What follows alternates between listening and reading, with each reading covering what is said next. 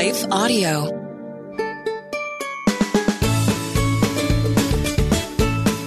Hey friends, welcome to the Hearing Jesus for Kids podcast. Do you ever feel like you want to know more about the Bible, but then it's kind of hard to understand? Do you want to share your faith with your friends, but have a hard time figuring out how to do that? Do you want to learn how to connect the Bible to your real life? Well, then this is the show for you.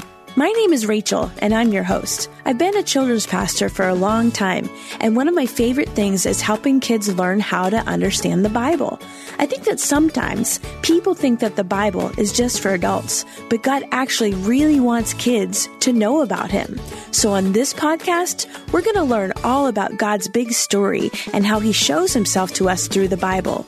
As we learn together what the Bible stories actually mean, we can learn how to live out our faith in our everyday life. Hey friends, welcome back to the Hearing Jesus for Kids podcast. I'm your host, Rachel. Today, I'm actually going to be Dr. Rachel. I'm here to help all your medical needs. That's right. I've got my trusty, handy-dandy first aid kit, and I can solve anything that you might need. Just let me know what it is. Do you have maybe a headache? Here's some stickers. That'll help, right? Do you have a bug bite? Well, here's some peanut butter. Or do you have a stomach ache? Well, here's a Band-Aid. Now, you're probably thinking that these are not really the solutions to those problems. And you know what? You're right. It doesn't make me a very good doctor, does it? It's not what you expected to hear me say at all. Because of course, if you had a cut, well, you would want a Band-Aid. If you had an itch or a burn, you would want some sort of cream or medicine. If you had a headache, you would want medicine to make it feel better. You wouldn't want me to tell you that those things I had were solutions. You would expect me to tell you something that would actually hurt. And you'd probably think I was silly if I actually said those things in real life. And let's be honest, I'm not a doctor. I'm just a pastor. But I wanted to help you understand that sometimes things like this happen in the Bible. Sometimes there would be unexpected answers to problems, or Jesus would act in an unexpected way. And it's not silly, it's just different. See, in the Bible, and for most of His time on earth, Jesus did things that did not meet up with the expectation of what people thought He was going to do.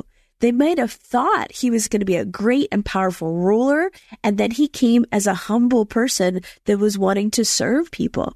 They might have expected Him to do these huge, amazing things, and honestly, He did things in a very quiet, simple way sometimes. They might have expected Him to heal people with, stitches or Band-Aids, but instead He used mud or spit. Sometimes it just took a word or a touch. Sometimes people criticized Jesus for the way that He acted. And in fact, in the book of Matthew, it talks about where Jesus was eating and hanging out with people that some of the leaders at the time didn't think that He should even be around. And one of those people was actually Matthew. That's right, the guy who wrote the book of Matthew. See, the religious leaders and most of the people at the time, they didn't like Matthew because he was a tax collector. Do you know what taxes are? Well, think about it this way. If you go to trunk or treat, maybe you've been to a trunk or treat or you've seen one before, and you go around and you get a bunch of candy. Imagine coming back and your mom and dad saying, I'm going to take all your Reese's peanut butter cups. They would call that a tax, a candy tax. They're taking something of your candy, they're taking that out, and they're saying that they're going to keep it for them. That's kind of how taxes worked in Jesus' time. It's actually kind of how it works now, too.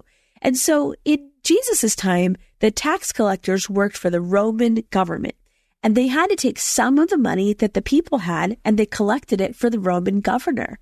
But they also kept some of that money for themselves, and sometimes they took too much money, and they did it so they could get rich, but that meant that the people that they were collecting from had to pay extra.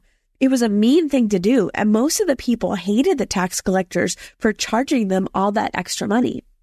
So let's pick up in our verse. It's Matthew 9:9. It says, as Jesus went on from there, He saw a man named Matthew sitting at the tax collector's booth. Follow me, He told him, and Matthew got up and followed Him. So Matthew was just doing his job, and he had probably heard about Jesus, but when Jesus said, follow me, Matthew got right up and followed Him. Why do you think Matthew didn't want to wait to follow Jesus until he got off of work? Well, Matthew knew that nothing is as important as following Jesus. Jesus is the most important thing, no matter what we're doing.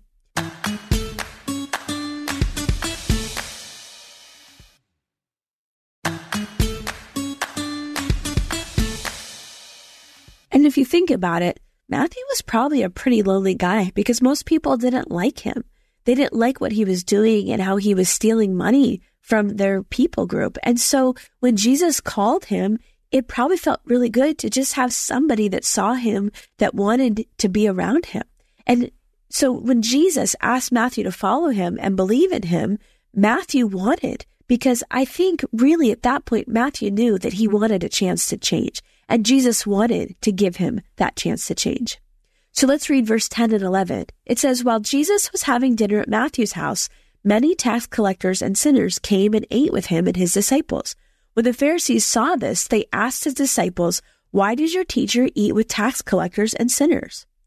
Well, see, the Pharisees saw that Jesus was eating with tax collectors, and they were people who stole money and all kinds of other bad things. And then also the other people that were eating with them were called sinners because they were the people that were not following God's plan. And the leaders didn't like that. They didn't think that Matthew and his friends were good enough to hang out with Jesus because they lived a lifestyle of doing wrong things. They didn't think that Matthew could change and be better. But you know what? Jesus knew that Matthew and his friends could change and be better because of their relationship with Jesus. And do you know what Jesus said? He said, the healthy people don't need a doctor. The sick people do. And I didn't come for the people who are already good enough. I came to save the people that are lost and hurting, and I came to heal the sick. Well, really, that's all of us. We're all sinners, and we all need Jesus. People didn't think that Matthew could change and be better, but he did because of Jesus. He believed in Jesus, and he stopped stealing. And he became one of Jesus's 12 disciples, and he wrote the book that we're reading right now. He had a very important job. It was a really important job to write one of the books of the Bible, and Jesus trusted him with that, even when nobody else would have trusted Matthew. What I want you to think about today is that Jesus could change your life too. Even if you do bad things sometimes, we all do. That's called sin. It's why we needed Jesus in the first place. Like Matthew, when he stole from people, he had this life that was really different before he met Jesus. And if you believe in Jesus, he will forgive you for those things and change you so that you don't even want to do those bad things anymore. He can use you to do great and important things for him, just like he used Matthew to do important things, like being one of his disciples and writing a book of the Bible. Jesus can change you and make you to be great, no matter what other people think about you and no matter what you've done. And sometimes that can be done in unexpected ways. A lot of the times, the timing or the way that Jesus did things was not what people expected. They weren't ready for it. They weren't anticipating it, but he still did it. He still healed people. He still sat with people that no one else wanted to sit with, and he changed the way people thought about God. See, we all need forgiveness. We need salvation from the sins that we do. And that's really why Jesus came. He came to heal. He came to seek us out and find us and sit down at the table with us to save us from that life. He came to die for us so that we could be free and clean from our sins, from the bad things that we do. And because of that, no matter what else happens or how else it happens, we know that we can rest secure in our relationship with God because of Jesus. See, Jesus has given us the greatest thing that we could possibly ever want or need, regardless of whatever else we think we want or need. Let's pray. Jesus, we thank you that you are always ready to forgive us and give us another chance, just like you gave Matthew another chance. We ask that you will change our hearts and help us to put you first in everything that we do. Amen. Okay, friends, maybe find somebody that you could sit at a table with today.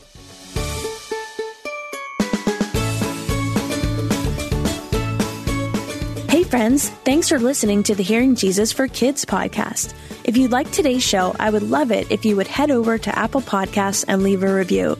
That's the number one way you can support this show. If you're wanting to dive a little bit deeper, you can also join our Patreon community to get our family discussion guides, join our private discussion groups, and have access to bonus content and additional resources every month. Hey, I'm praying for you today. Know that you are so loved.